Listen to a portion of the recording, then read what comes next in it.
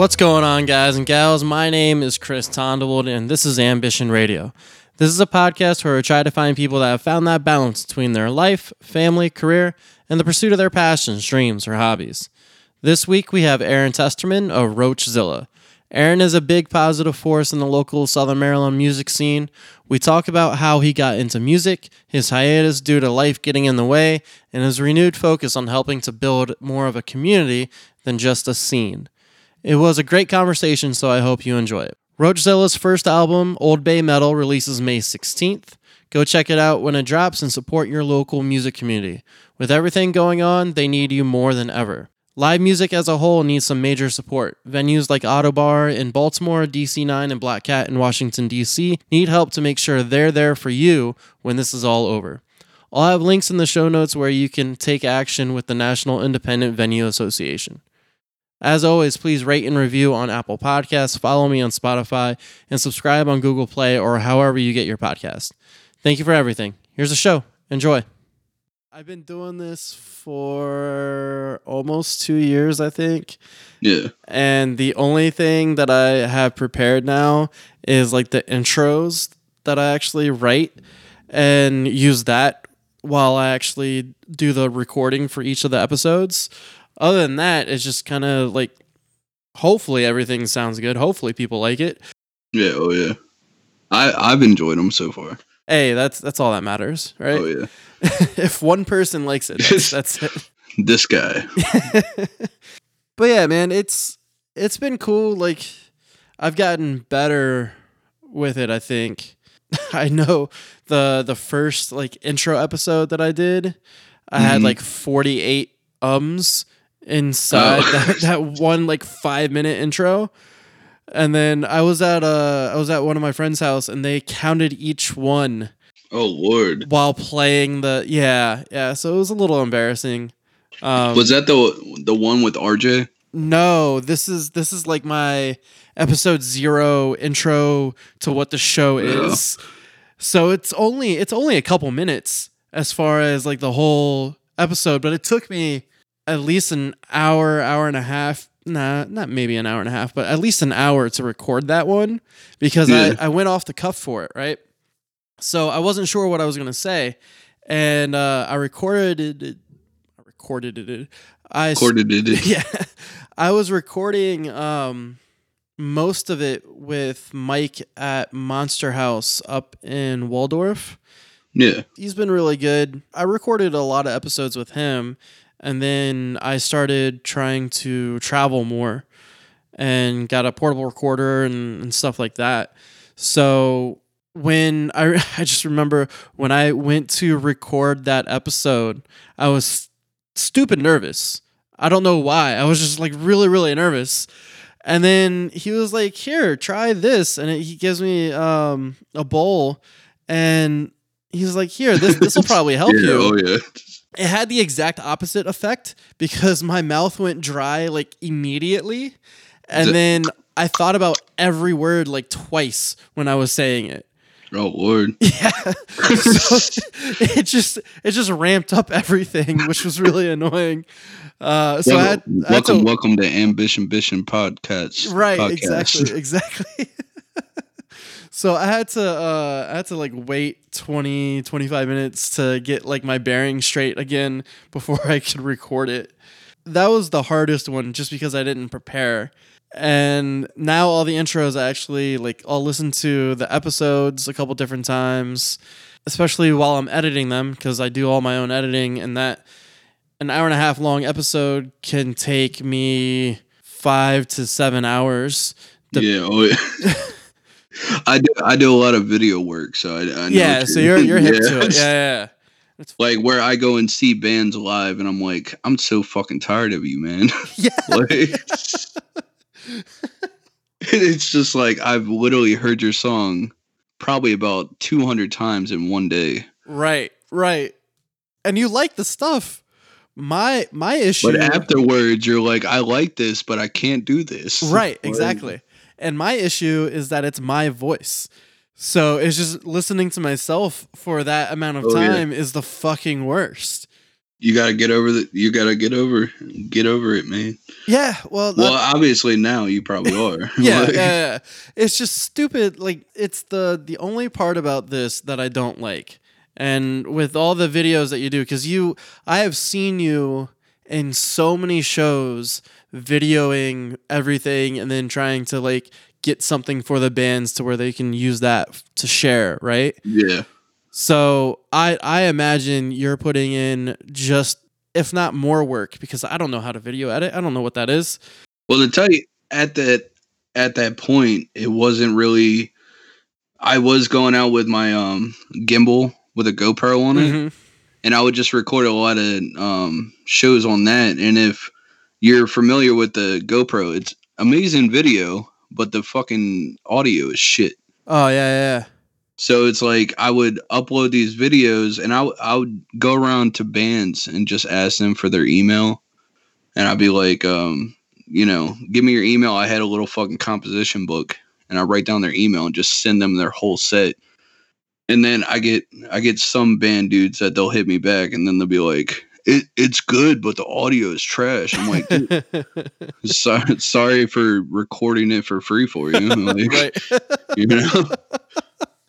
But then I got into actual doing music videos and stuff. So yeah, no good deed goes unpunished. I think that's the moral of that story. Pretty much. Yeah.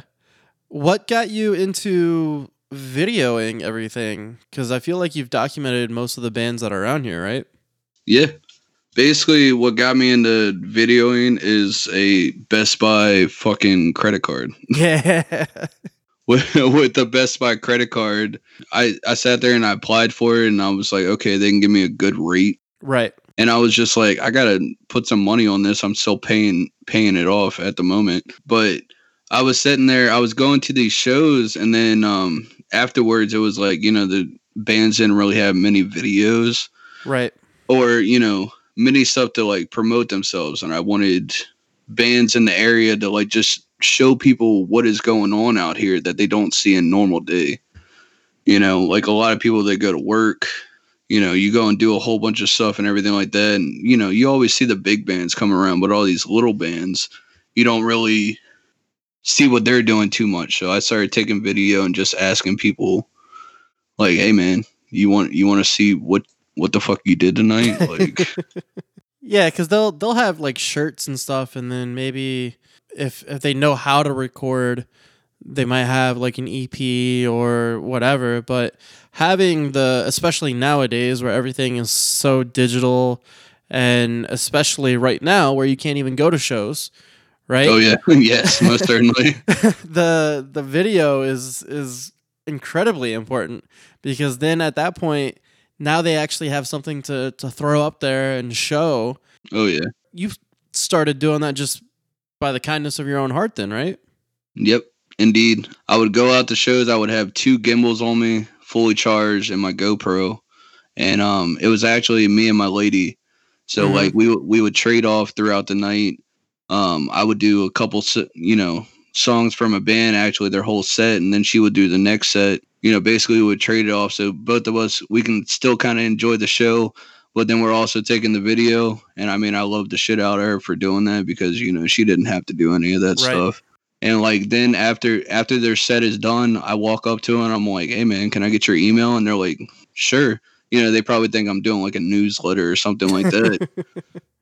And the next day it's like, here's your whole set in video form. Shitty audio quality, but it still worked. And it also created later down the line for Coast is Clear. I put together a live video shot to one of their actual recorded in the studio songs. Nice. For Arrive. It like included them in Baltimore playing down there at 5 South Center. I think Glenn's birthday party, where everybody was just in like the backyard getting drunk around a bonfire and stuff like that. It was, it was fun at the time. I dig it. So when did you start doing that? Let's see, it's 2020 now. Probably at the end of like 2017. Okay. 2017 was actually the time that I started getting back into playing out live and going seeing bands and everything like that, I probably wasn't around in the music scene for probably about 8 years before that. Why was that? Life. Yeah. That'll do it. At the time, like I graduated high school in 2010.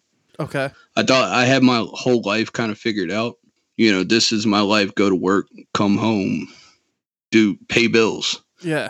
And a lot of extracurricular stuff just wasn't in the motive. It just spent a lot of time to where I wasn't going out to shows. Yeah, because that's what happened to me a couple different times. So I started doing shows 2006, I think was one of the first. Prime time. Yeah. Prime time. That was I think that was the year that I started, and I was booking at Coffee Quarter. Yeah, because I was working there and I did a couple like acoustic shows there. And then from there, I went to start doing stuff at Room with a Brew in Leonardtown. And then from there, started renting out the church off of Great Mills Road and doing stuff there. I was doing stuff in Lusby here and there, and my brother's place when that was still there. I did a couple shows there. That was a fun place as well. Yeah. I actually know a good bit of bands that probably got kicked out of that place back in the day. Well, it's disappointing because it had such good potential to be something bigger than what it is, but the people that were running it didn't know how to run it. I mean, they had a motherfucking candy bar, man. Yeah.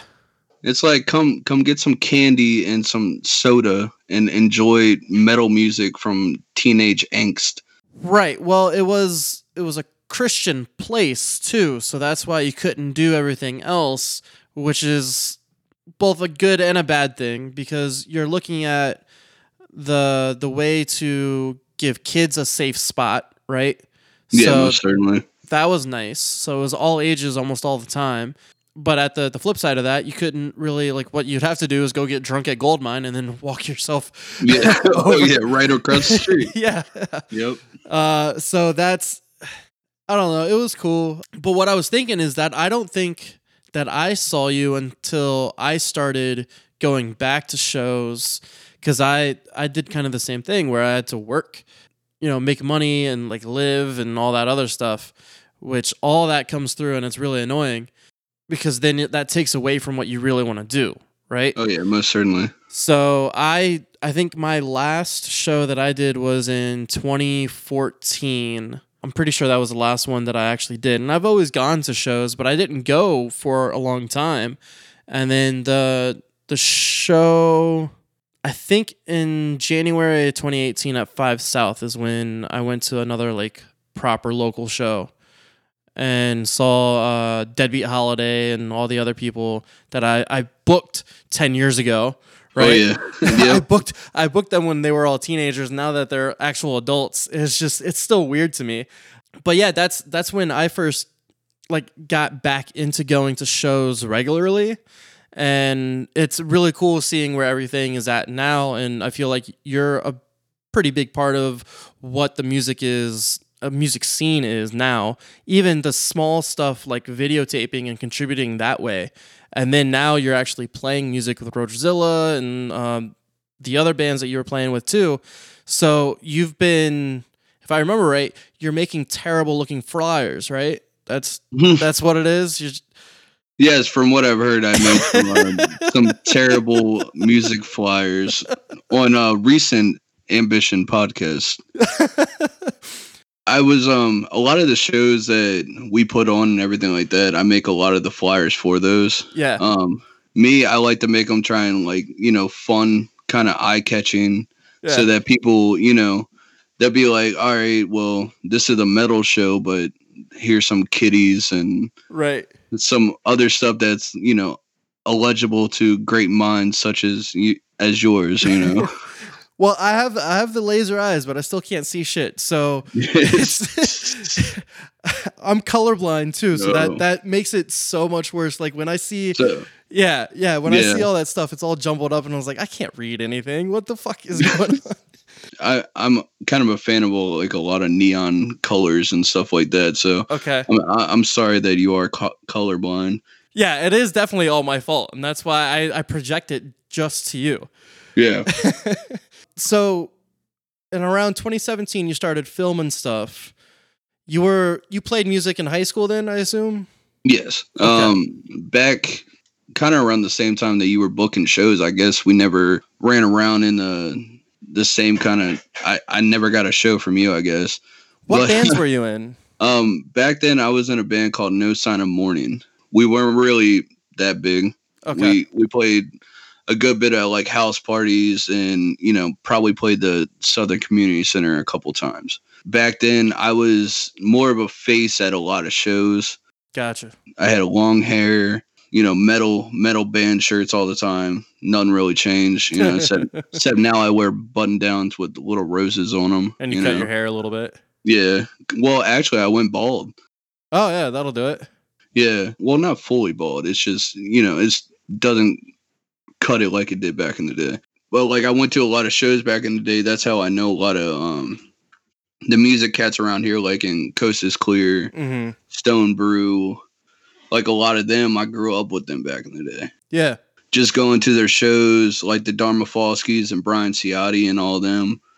I remember actually going to a show, and I don't know if they will like me saying it or whatever, but when I would go to the show and they were tripping on acid. Yeah. Really bad. I'm talking about like they turned their backs to the crowd and just were tripping balls on stage. And me, I'm just, I remember all these cats. Yeah. Like John Wayne, I remember RJ when he was in Arabella. I've actually seen them live a couple times with Daniel Thompson of My Heart, My Anchor. And, his acoustic work is just amazing. Because I remember back when he was in Varsity Letter, and I actually bought a bass amp from him back in the day. Nice. And it's crazy where a lot of people in this area, man, like when you're in the music and everything like that, and the way the people that just kind of come together in some way.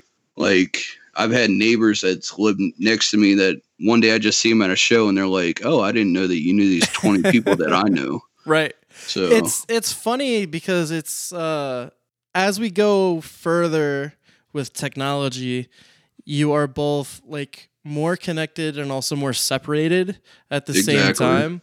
Just for example, for me and you, we were definitely in the same area, but we just never met, right? Yeah. So if you went to a Varsity Letter show, I'm definitely sure that you went to one of my shows. I'm telling you, it probably did happen. Yeah. Like I was probably at your show, but we just never met in person. Well, what was funny about that, I was talking to someone else earlier today.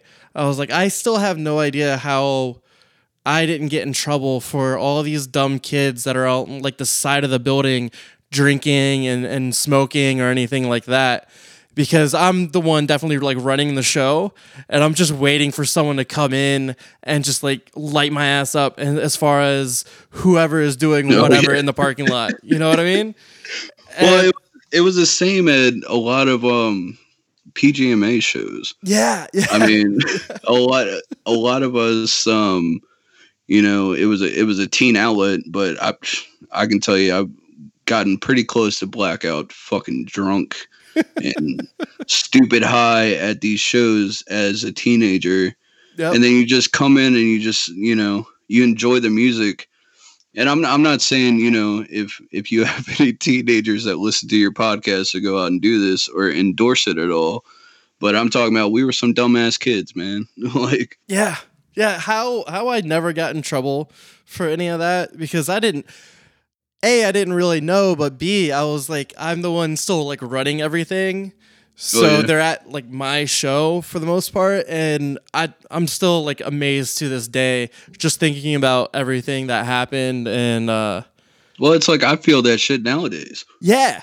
Like when I put on shows nowadays, even though that we're all adults, everybody is accountable for their own actions. I'm sitting there, it's like, well, me and the boys, we booked these bands here, and if somebody's getting crazy, I'm like, are they gonna come back on me about this, or are they just gonna handle it themselves? Like, but back then it was, definitely different. Yeah, because nowadays you're an adult at a bar for the most part. Yeah, and there's not like that all ages aspect to it, which is the unfortunate part of it, right? Back then, that's all it was. Like I really wanted to be all ages all the time and be able to make sure that these kids had like a safe spot to where they can come hang out and enjoy themselves. But that, they're all degenerates. So what are you going to do? Pretty much. But you still gave them a place to go to.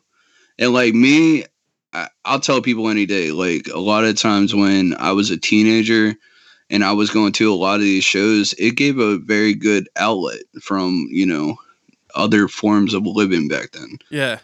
As you're sitting there, you go to the show and you just see a bunch of local bands. And, at that time, it gave those bands an opportunity to get out, that a lot of those bands are still playing to this day.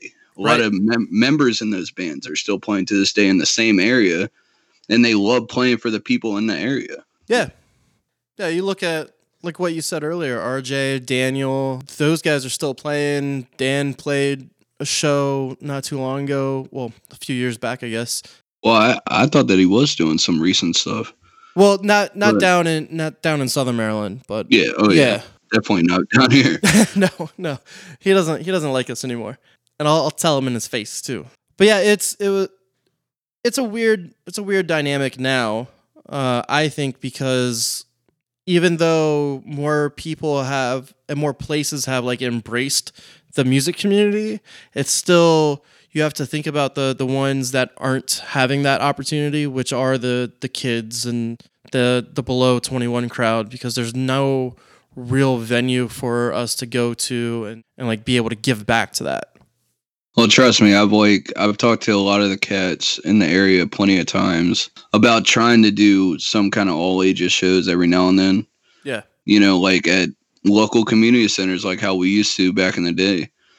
Just to give them something to do, because kids nowadays, you never really know what they are doing. They're doing like TikTok and shit like that, like Snapchat filters and TikTok, like. Yeah, and you also have that helicopter parent as well. So it's, I don't know, it's a weird thing where you can put your whole life on the internet, but if they actually go out in real physical spaces. Exactly. So we'll circle back. So 2017, you're starting the video stuff. Mm-hmm. Well, that was also the time I started back into playing. I was playing with the band Black Rose. Yeah, that's what I was going to ask you. Yep. Okay. So that's also when you started playing music again. Yeah. So how did you end up joining them? I saw that they put out that they were looking for a guitarist. And I was sitting there at work, and I scrolled through Facebook, and I saw that they were looking for a guitarist. Cody, my guitarist in Roachzilla right now, he was playing with them. And I just had this feeling that I wanted to get back into playing, and I wanted to, get out and start playing again and everything like that. So I hit them up, and actually they didn't respond to me for like a week. And I was like, I guess they don't need a fucking guitar player. Right. So I hit them up again, and then they had me come over and play. And I knew the drummer. We went to school together. Davey, the singer, I never really knew him at all, and I knew Cody because Cody was Blunt Force Rebellion and playing with Coast is Clear and Stone Brew and everything like that. I already knew the motherfucker got chops on guitar, so right. I started playing with them, and actually, when I started playing with them, they actually booked a show the week after that. So so I had 1 week of practicing with them, and then we were playing a Battle of the Bands at Anthony's in Dunkirk next weekend. Yeah, that just kind of throws you into the deep end right away then, right? Oh, yeah.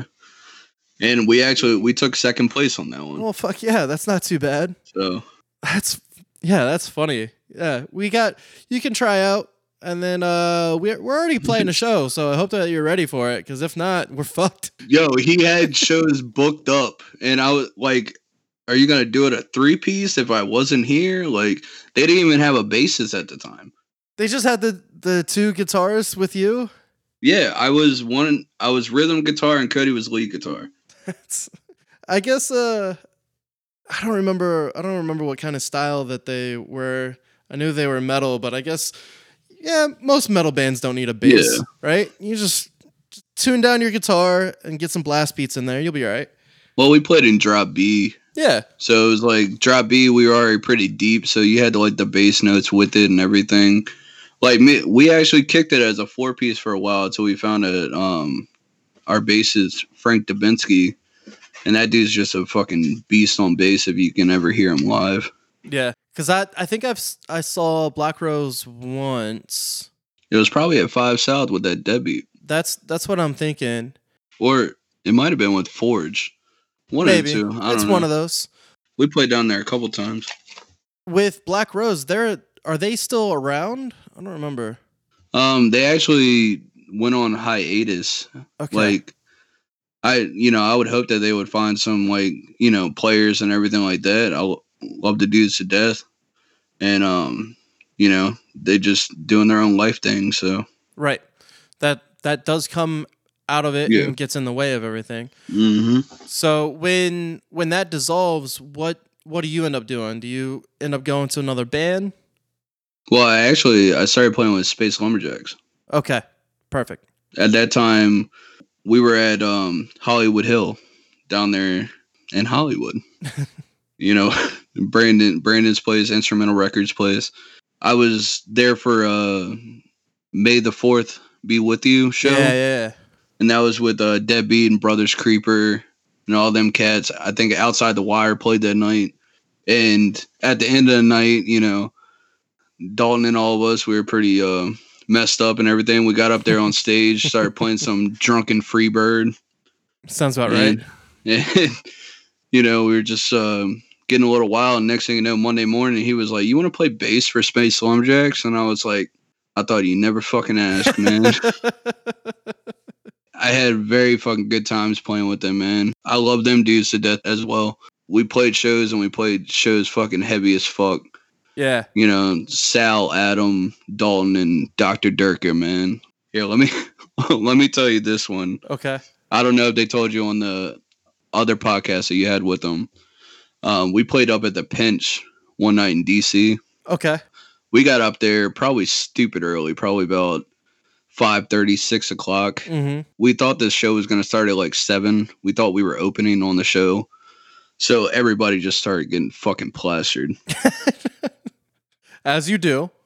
Yeah. I mean, Jack and Coke's fucking 99 minis. Everybody was throwing back. We go down into the basement of the Pinch. And we open up the show that night. But it was actually around like 9:30 by the time that we played. Oh, wow. Okay. So in that time, you probably accumulated about 15 shots in each person. Yeah. We played probably one of the most drunken sets that we possibly could. And at the end of our set, we're doing, Fuck the Space Lumberjacks, Invasion. All you hear, there's a little slight break, and Adam's just in the microphone. He's like, "I gotta poop." And the motherfucker just runs off. And he went to go fucking take a dump in the bathroom as we're finishing out our last song. That's hilarious. After that, we kind of just like packed up our stuff and left. I do not condone that at all. Usually we're the type of cats that, you want to stay the whole night. You want to see everybody, right. Support everybody. But that night we were just like, I don't think they like this. Yeah, you were definitely not in the right space for that. Oh, yeah. That's for sure. That's funny. And unfortunately, the Pinch is no longer a thing. Oh, yeah, they shut down. Yeah, so that kind of stinks. When you're with Space Lumberjacks, when do you start booking your own stuff? Because I feel like that was kind of right around the same time, wasn't it? Like booking shows and everything that? Yeah. Well, I started booking a lot of the own shows with Black Rose. Okay. when I was playing with them. So it's like I already got through the circuit a little bit, Yeah. playing with different cats. And basically after that first battle of the bands, that's when, I started pushing the aspect that, all these bands around here got to be in a community, man. Right. When you got bands out here that, you're talking shit about each other and fucking downing each other and everything like that, which I've seen plenty of times through years of watching live music, where it's like you're supposed to come together and just entertain people. Right. But when it comes down to it, it's like, I'm better than these people. That's what they, what they think. That's the shit that they spew out, man. So they started doing some shows. I actually linked up with Davis Kidd from Crow Hunter, talking to him and everything. Like, he had a couple connects up in like Anthony's Bar and Grill. Yeah. He actually set it up down at the tavern and stuff like that. I was running through like St. Mary's and kind of Calvert because I grew up in both of those counties. Basically, when I got with Space Lumberjacks, man, like we learned the songs pretty quickly. We all kind of came together real quickly, and we booked our first show at down in Driftwood. I'm not gonna say the name of the person, but it was a big Halloween bash, and we did it with Deadbeat Holiday and the Ghetto Birds. Okay. The Ghetto Birds, they're mad lyricists, dude. Yeah. They got some good lyrical content. Deadbeat always brings a party. We closed out that night, it was our first night back, and we had like this whole fucking house jumping. It was nice. It was fun as fuck. Like, I was up on their little stage area. I lit up one J as, we started our set, and we started playing a little bit, and then I light up another J later on, and everybody's just having a good old fucking time. That's the night that I figured out that Sal is a fucking crazy man on stage. Like, we're sitting there playing in this little stage area, and he's jumping probably about 5 feet in the air, landing down on his fucking knees on tile. Ugh. And I'm up, like, he had bruises. I promise you, he had bruises on his fucking knees. How does he not even just like break his patella off of that? I don't know what a patella is, but I do not know how he didn't break it. It's the actual like floating knee bone. Oh. Anything leg wise always like freaks me out because I have terrible ankles. I played lacrosse and skateboarded when I was younger, so doing both of those things has destroyed both my knees and my ankles. I'll end up just fucking walking and just roll both of them at the same time, and it is the worst. See, I have that problem as well, but I grew up fat, so when you're carrying around like 380 pounds, you're gonna roll some ankles. Yeah. Well, I'm significantly bigger than what I was in high school. That is for sure. I've been a big boy. So. Yeah. So yours was just by living. Mine was actually trying to do something productive and then just ruining it because I'm just not good. Come on, man! You could have been pro. Sure, yeah. All the pros rolled their ankles. Like, oh yeah. That's how you get that flexibility in there. It's where you can do all the sick shit. Or in my case, you just overshoot everything, roll your ankle, and then almost just hit your head on concrete. So that's always fun. Look what my ankle can do. It's not fun. Yeah. Oh yeah. But that would be, I don't know how I would feel about seeing that live, just him jumping so high and then just landing on his knees. I'm telling you, like, when it happened, like, I looked at him and my jaw probably dropped. Right. And I was just like, this motherfucker is wild. And like, I've known Sal for a little bit because he's come to a lot of the shows that I've been at. Yeah. The funny part about it, how I actually figured out that Sal can scream, it was at the end of a Crow Hunter set. Yeah. And like Crow Hunter does a sledgehammer at the end of their set where he gets people to come up on the mic and just scream in the mic. And Sal went up there and started hitting these lows, and I was like, that's the motherfucker right there. Yeah. So I messaged him the next morning. I was like, dude, you want to be in a band? And he was like, I was just watching videos and I was thinking how cool it would be in that band. I was like, come be in the fucking band. So like, that's how it came to be. But I'm talking about the crowd in that house. Like, it was jumping. Yeah. And like with Sal jumping and landing on his knees, motherfuckers were like, ooh, like, like I'm surprised that he didn't. What was it? The patella. The patella, yeah. Patella, yeah. That's hilarious. Okay, so you're starting to book stuff inside these bands. You're do you know how you became the actual like booker, or was everybody working together to book shows, or were you the one that was doing most of them? Now, like Kid was booking a lot of his shows. Mm-hmm. I was booking shows down with like instrumental with Jake and Brandon and everything like that. As I was, talking to Kid, I was like, you got to bring some of these St. Mary's cats up here, and then we got to bring some of these, Calvert cats over in the St. Mary's. So it just started to where a lot of people, started coming together. We were doing shows together. And I mean, it's like you walk in there like before the show and people are like, hey man, hug it out and everything. How you doing? Yeah. Ready to have a great set. What's the set times? Let's fucking throw down. Like, yeah, it's interesting now because when I was doing them, there was a pretty distinct split between the three counties. Oh yeah.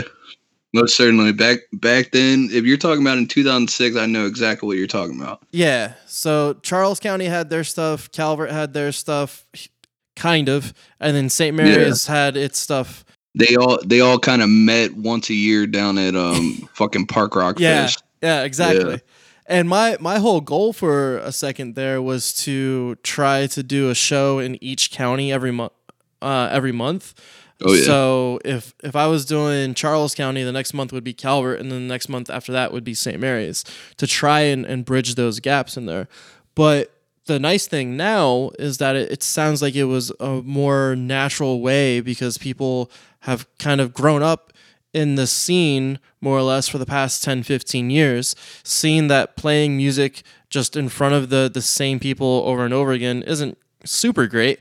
But now I can start bringing everybody together because we want bigger crowds. We want to have an impact on everything. And then exactly. Yeah, and then you also have people that are more established in life, so now you can actually go have fun and like this is everybody's fun time to kind of relax, right? Basically to get your mind out of your work week, man, out of your stress. Like basically, some people got, let's say like pottery classes or you know, car meets and everything like that. Like us growing up, we had music, like local music. I remember back when I was young, we were in high school, man, just throwing out flyers, and it's just like, come to this show. It's like, this is what you want to do this weekend. Right. And a lot of cats would just show up, and it was kind of like, that's how we started doing it nowadays. We started going into the same mindset that we had back then, where it was like you print out flyers and you go and put them on bulletin boards, hand them to people. You go to one show, you're handing out flyers for the next show that's going to be coming up down the road. Yeah.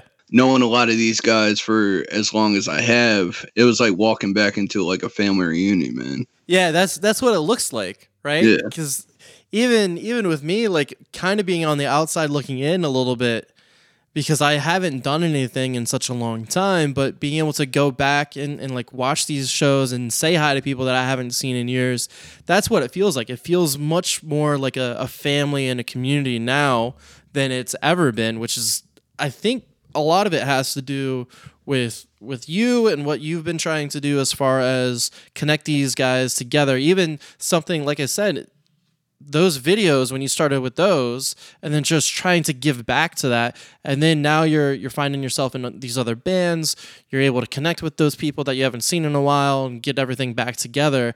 And you're not necessarily like reminiscing, but you're able to, like what you said, it's a family reunion. You haven't seen these guys in such a long time, and just everything's a natural fit now, right? Yep, exactly, man. When we all started playing again, when I started playing again, come back into the scene and everything like that, of course, like I said, the first one was a battle of the bands. Yeah. So, when you have a battle of the bands aspect, every band is like, we got to win this. So you got to play as hard as you possibly fucking can.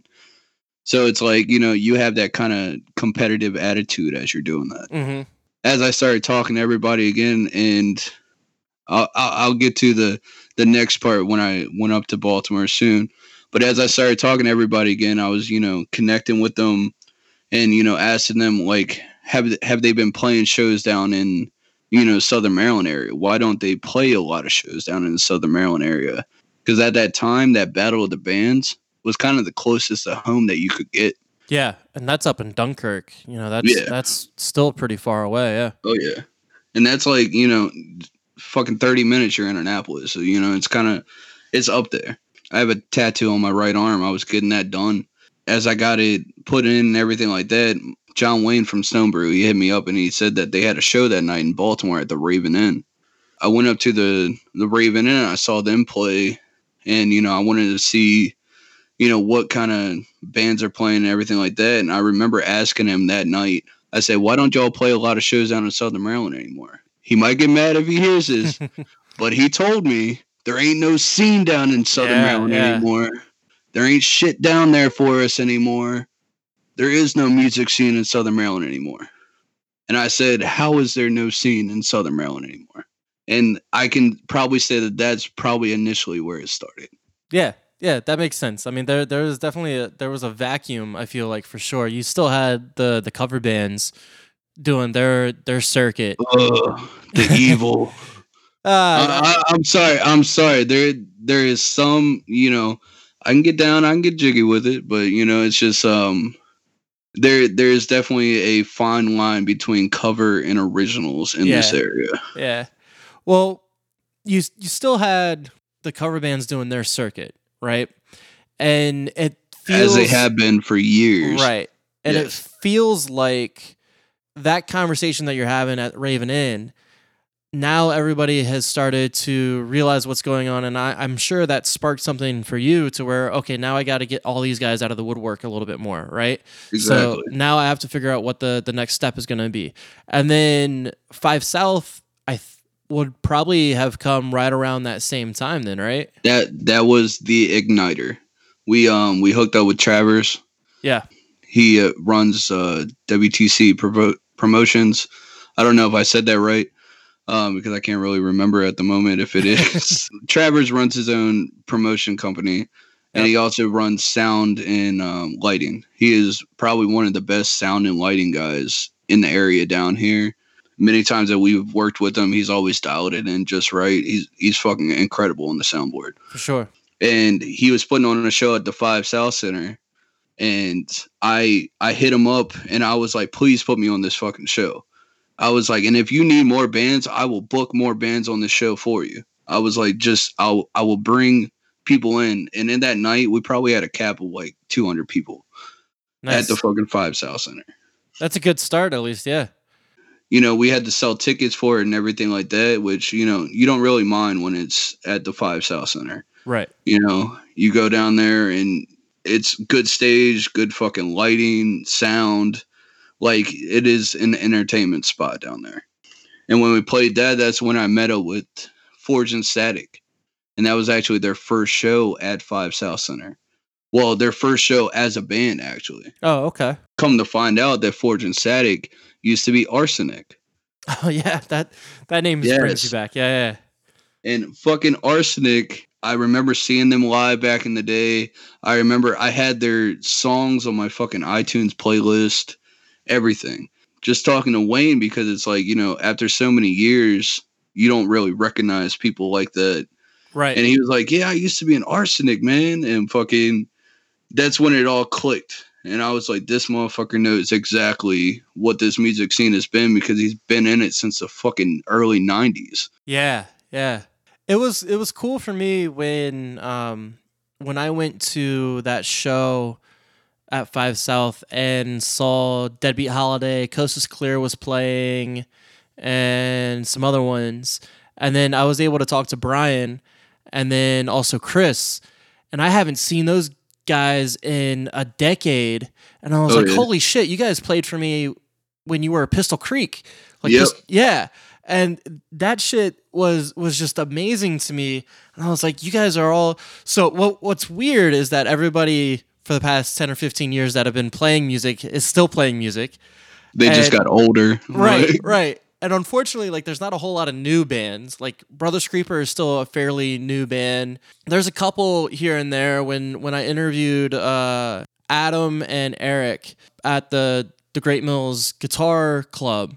Yeah. You know, they have some bands that are coming out of there.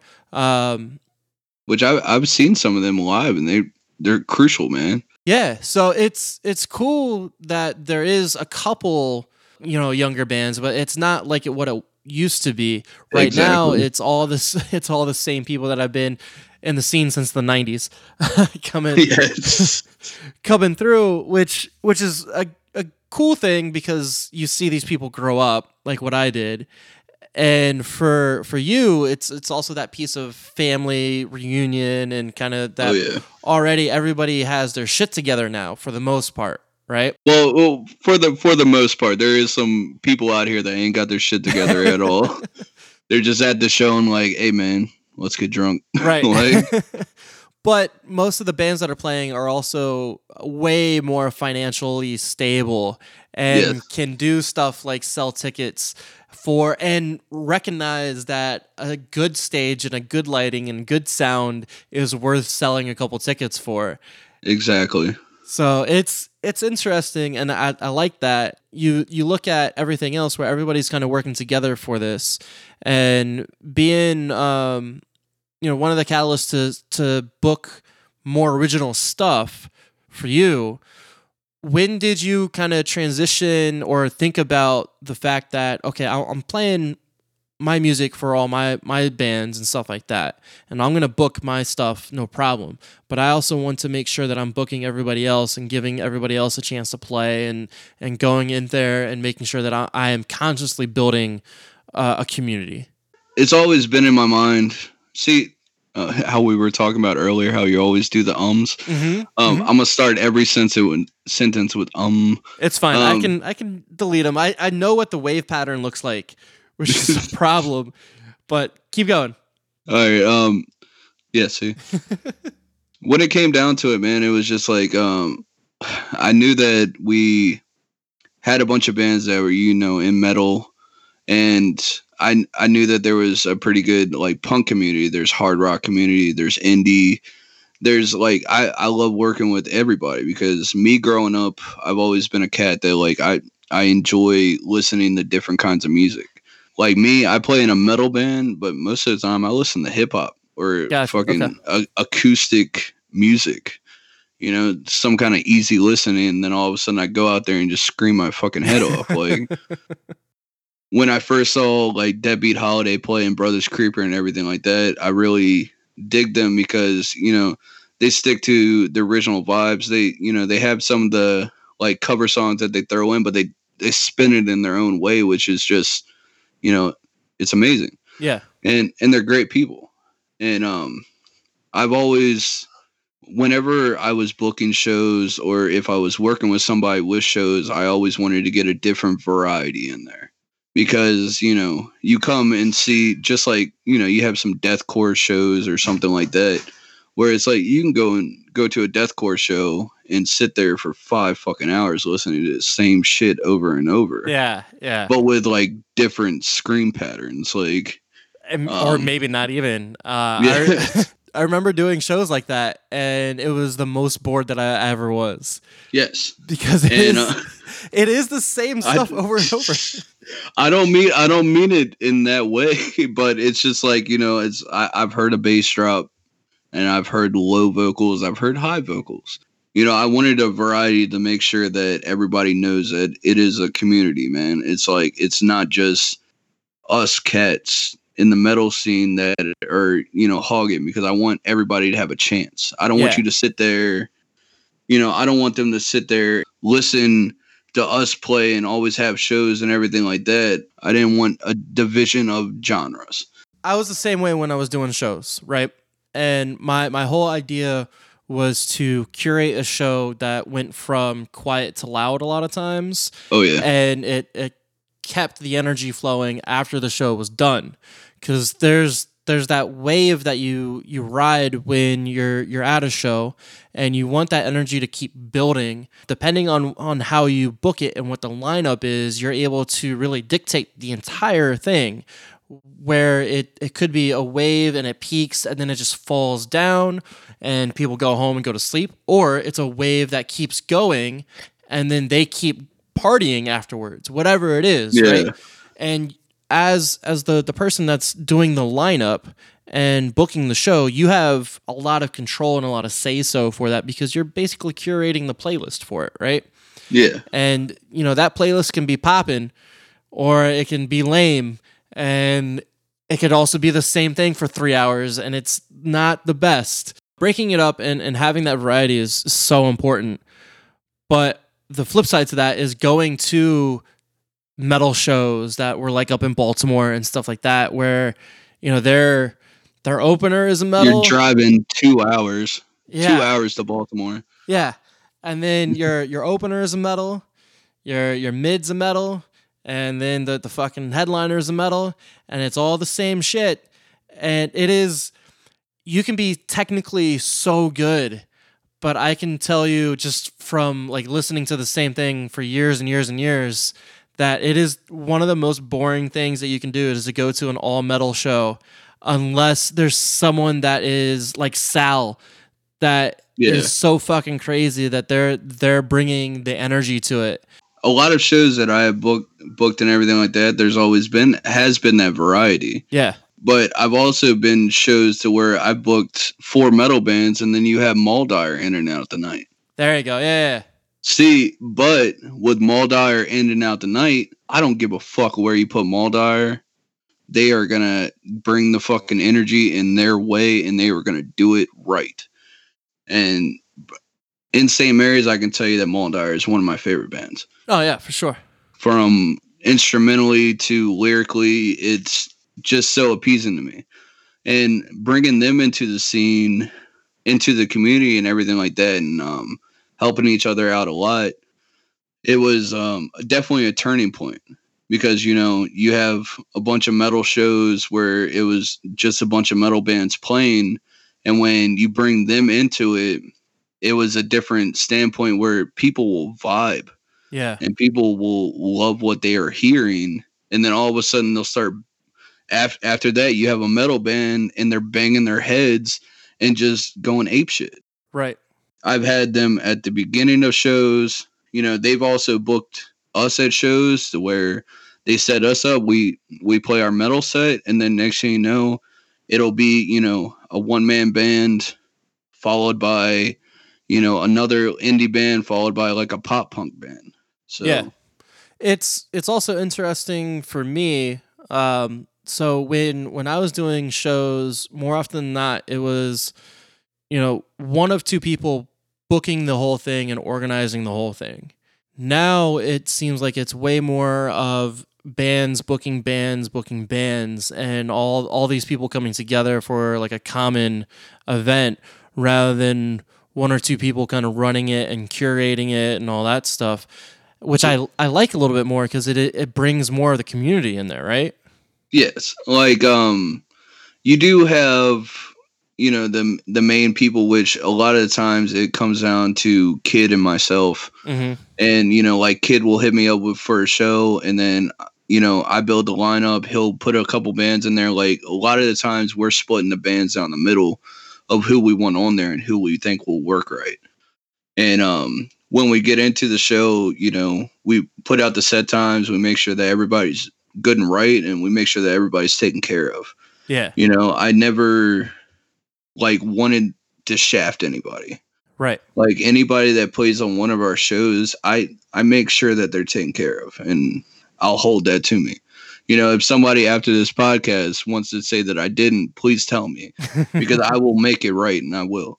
Yeah. No, I dig that, and that's important. That's that integrity piece that you got to have, and being in music and what you've been doing, you see the good side and the bad side of it, right? So you know Most what certainly. it's like to be treated pretty shitty. Most certainly. Yeah. Like a lot of the times, when I started up playing with Black Rose again, after that battle of the bands, he had booked us a lot of shows up in Baltimore, and we opened every single show.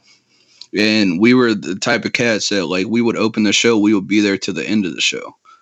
And that's how I met a lot of good people up in that area. Like I met Dead Atlantic. I don't know if you ever heard them. No. But we played a sidebar one night, and them cats just kind of like gave me goosebumps watching them play. It was incredible seeing them live, and that's where we connected with them. And like, you know, a lot of that up in Baltimore is to try and make connections. Yeah. Because the time that you spend up there, up on that stage, and like we didn't have any merch or anything like that. We maybe had a couple stickers, and it was just like, here's a sticker. This is how you can find us. And then, you know, we might come back in fucking 3 months, you know. Right.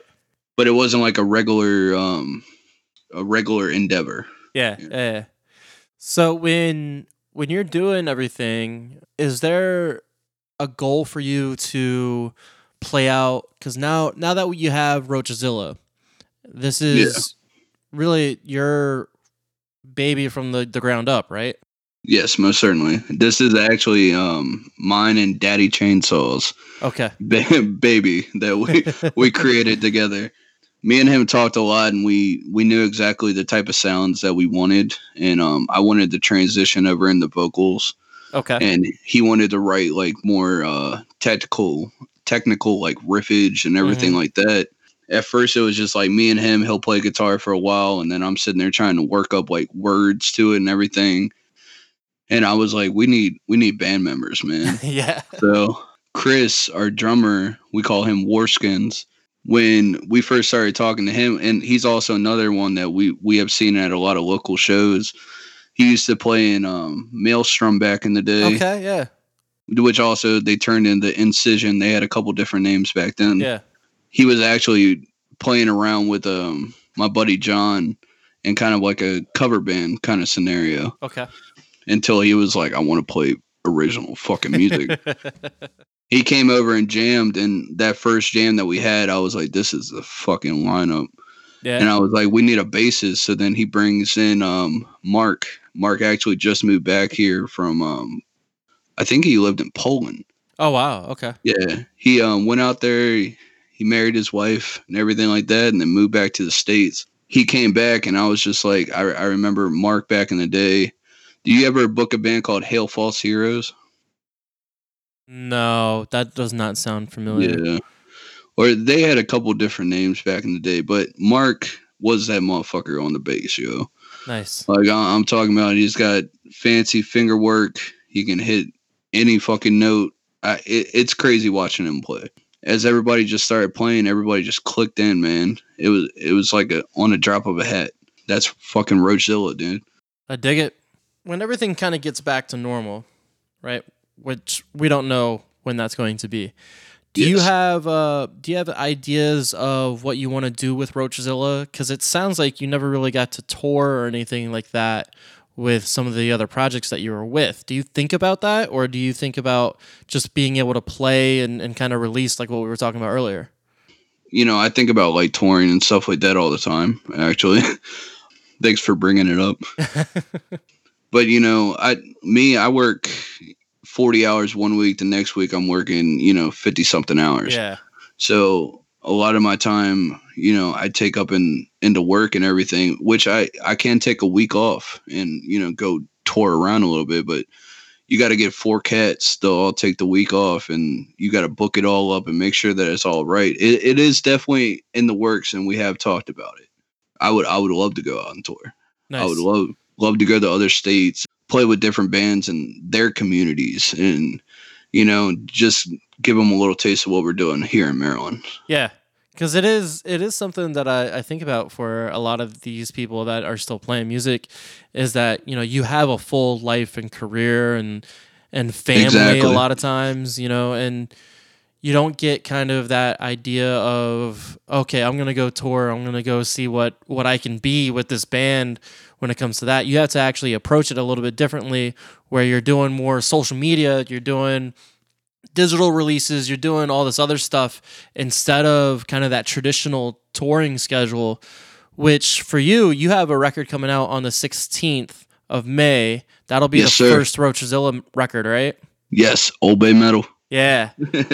So for you, you're just, and obviously we have to now because of the quarantine, but was your idea to do everything digitally to begin with? Not at all. To tell you the truth, we originally wanted to release this album this coming Saturday on April 25th.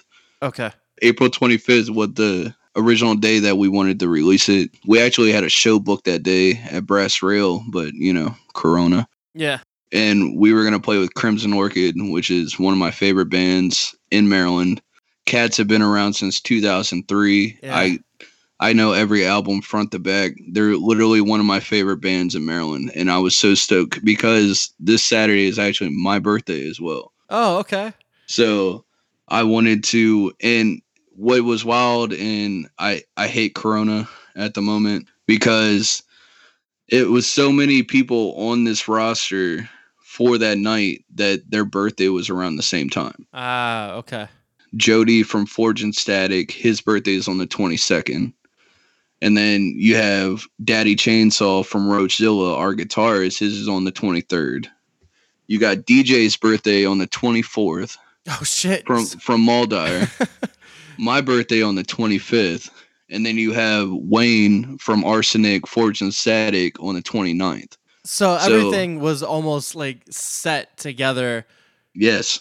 That's crazy. And Corona comes through and says, you know what? Fuck all y'all. They did not care about us at all. Yeah. But we originally, because we went into the studio back in February. Okay. The first weekend of February and the second weekend of February was what we booked out for it. And we actually got the album done in those 2 weekends. Nice. Was this your first time recording too? Not my first time. Back in the day, I used to do a lot of like hip hop vocals and like lyricist type stuff, spoken word things. I enjoy lyricism. Just seeing people's different aspects in their lyricism.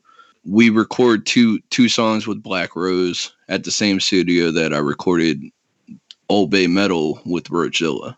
Nice. And I've been in the studio a couple different times with a couple different bands, but some stuff it's like, what comes out and what doesn't come out. You know what I mean? So expect a lot of Limp Bizkit-esque tunes on this record.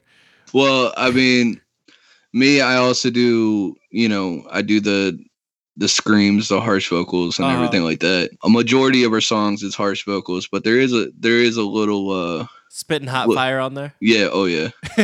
Like Dylon. Yeah, 5 greatest rappers of all time, Dylon. That's fantastic. So what do you think is one of the things that you've learned most about yourself when it comes to music as a whole for you? Is that I fucking love it, man.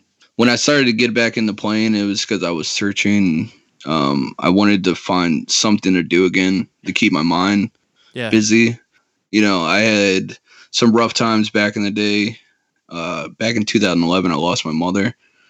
And at that time, I was very lost. Yeah. And for years, it was just like, I believed that I just had to go to work, come home, pay my bills, and that was life for me. Like, binge watch fucking Netflix and maybe play some video games every now and then. But you didn't really let yourself kind of be happy or anything like that, yeah? Not at all. And that's when I started to really think that, a lot of times when I was happy and I'm kind of out of my element is when I play music and get out and do music. And when I get up on stage, man, it's like a whole different feeling. You got a whole bunch of people there. Everybody's there, to just step out of their element and have a good time. Like, we don't deal with any drama at our shows. If you come to any of the metal shows in Southern Maryland, we haven't had any fights. There hasn't been any problems. There's never, any huge outbreaks or anything. It's a lot of people having a good time. I've been to country concerts in this area where motherfuckers knock each other's blocks off. Like, silly, because you should just be there to enjoy yourself. And yes, exactly. It is unfortunately like the difference a lot of times when you have a community versus just people kind of playing, where, like if you're going to a show in DC or Baltimore and you're going to one of the bigger ones, the community that is there are the fans that are going to see those bands, right? Exactly. Because Yes. they're like a hardcore community, they're a hip hop community, whatever. It is still that community down there. When you're going into some of the smaller towns and the smaller areas where everything is still pretty separated because there's not bigger bands to kind of draw you in, right? So Yes. you don't have that big conglomeration of fans and everybody liking kind of the same thing for the most part. So there is, like what you were talking about earlier, there's metal, there's hip hop, there's indie, there's hard rock, there's a whole bunch of shit that's happening down here, but it's really only like one or two bands in kind of each genre for the most part, which makes it a little bit harder to kind of bring everybody together. But now that those people are cross-playing and talking about what a community is rather than just playing shows and kind of sticking to your own, where you have that kind of availability, I think, in bigger cities and markets that you can kind of keep in your same genre and same tight-knit community, where down here you have to spread out because it's a demand. Everybody loves music, right? Oh, yeah. That's the underlying kind of idea. The music is important, but it's just the different ways and the different genres of it and the different styles. Like when it comes down to when we book shows down here in this area, we figure out what kind of time slot that we can get, what time they would want the bands playing in between, and then we go from there to start booking the bands. When it comes down to it, every show that I book, I always kind of include a out-of-town band. Yeah. Because I always like to bring in one band as like, come down and see our community. Like we go out and play with them and we'll open up their set for like, like 10 people at times, sometimes. Yeah. They come down here and, it's just everybody that comes together and we all work together. And then it's, you see a better outcome. Yeah. I've included a bunch of bands from out of town where I brought down like As I Burn from, they're out of the Baltimore area. I brought down Morals. They're from Bowie, Maryland. It's just like a lot of my shows, I like to incorporate an out of town band because it's like, I want you to see what they're doing other places as well. Yeah. It's a great way to build a little bit more. One of the other things that we mentioned earlier is that your lady was helping you out videoing everything as well. So she's been right by you this entire time. Most certainly. So I would imagine that she's kind of helped out, especially with you being able to play music again and being out, and she's been right there with you, right? Tenfold, man. Yeah. I'm telling you, tenfold. When me and her got together, like she came to my shows when we were playing up in Baltimore. Okay. I had a show where we opened up for Boba Flex at Autobar. Oh, nice. She came out to that show and watched us play and everything like that. And, she took pictures on her phone and everything like that. And when we started doing other shows down this way and everything like that, she would make sure that, like, if I was up on stage or, a certain band where it's like I really wanted to watch them play, that she would take the camera and videotape it for me. And, because the next morning, I'm watching those videos. Yeah. Some people might sit on it for a little bit, but the next day I get up and I watch those videos and I'm like, I want to see what's coming back because I want to send it to the bands and I want them to be able to promote themselves well. Right. It is also a completely different thing. And I feel like now I'm way more jaded than what I would have been when I was much younger. But I go in and sometimes you can't even like enjoy the show because you're working or you're looking at it at a critical eye or whatever. There's been a handful of times, not even more than a handful, where I go and I'm looking at this band that's playing and I'm like, I hate everything about this. And it's not even the music. It's just like their performance, or they can't get off the stage, or what are you doing with that light box? Stop having a light box. Stop giving everybody seizures. What the fuck are you doing? So it's funny because when you're booking shows, organizing stuff, and even looking at stuff like where you're trying to videotape and get that perfect angle and making sure that everybody can kind of see it, your eyes are looking at the show completely differently. Yes, through a monitor, a little monitor, man. Like especially with that GoPro, because that GoPro is probably like a 2-inch by 2-inch screen. Right. So as you're doing it, and like I had it on the gimbal, so you get like a nice little swoop shots and everything like that. Like I would come up and just be like, "Here, it's right in your face," and then it's like, "Here's your guitar and shit." Like, but yeah, I always thought that was funny, and I haven't had a whole lot of people to talk about that with. That you're really looking at it as sometimes you can't even enjoy what's happening because exactly. Yeah. Like some people would ask me, be like, did you see this part or did you see this part? And I was like, me personally, no, but my camera probably did. Yeah. Because when it comes down to it, I saw a lot of bands that they were playing these shows and everything like that, but then they didn't really have much stuff to promote themselves. Like I saw that, they didn't have much live videos, they didn't have much live photos and everything like that. And I went out and I took videos of their sets as they were playing, and I just sent it to them in their email. And a good bit of those bands, they would upload it straight to their YouTube.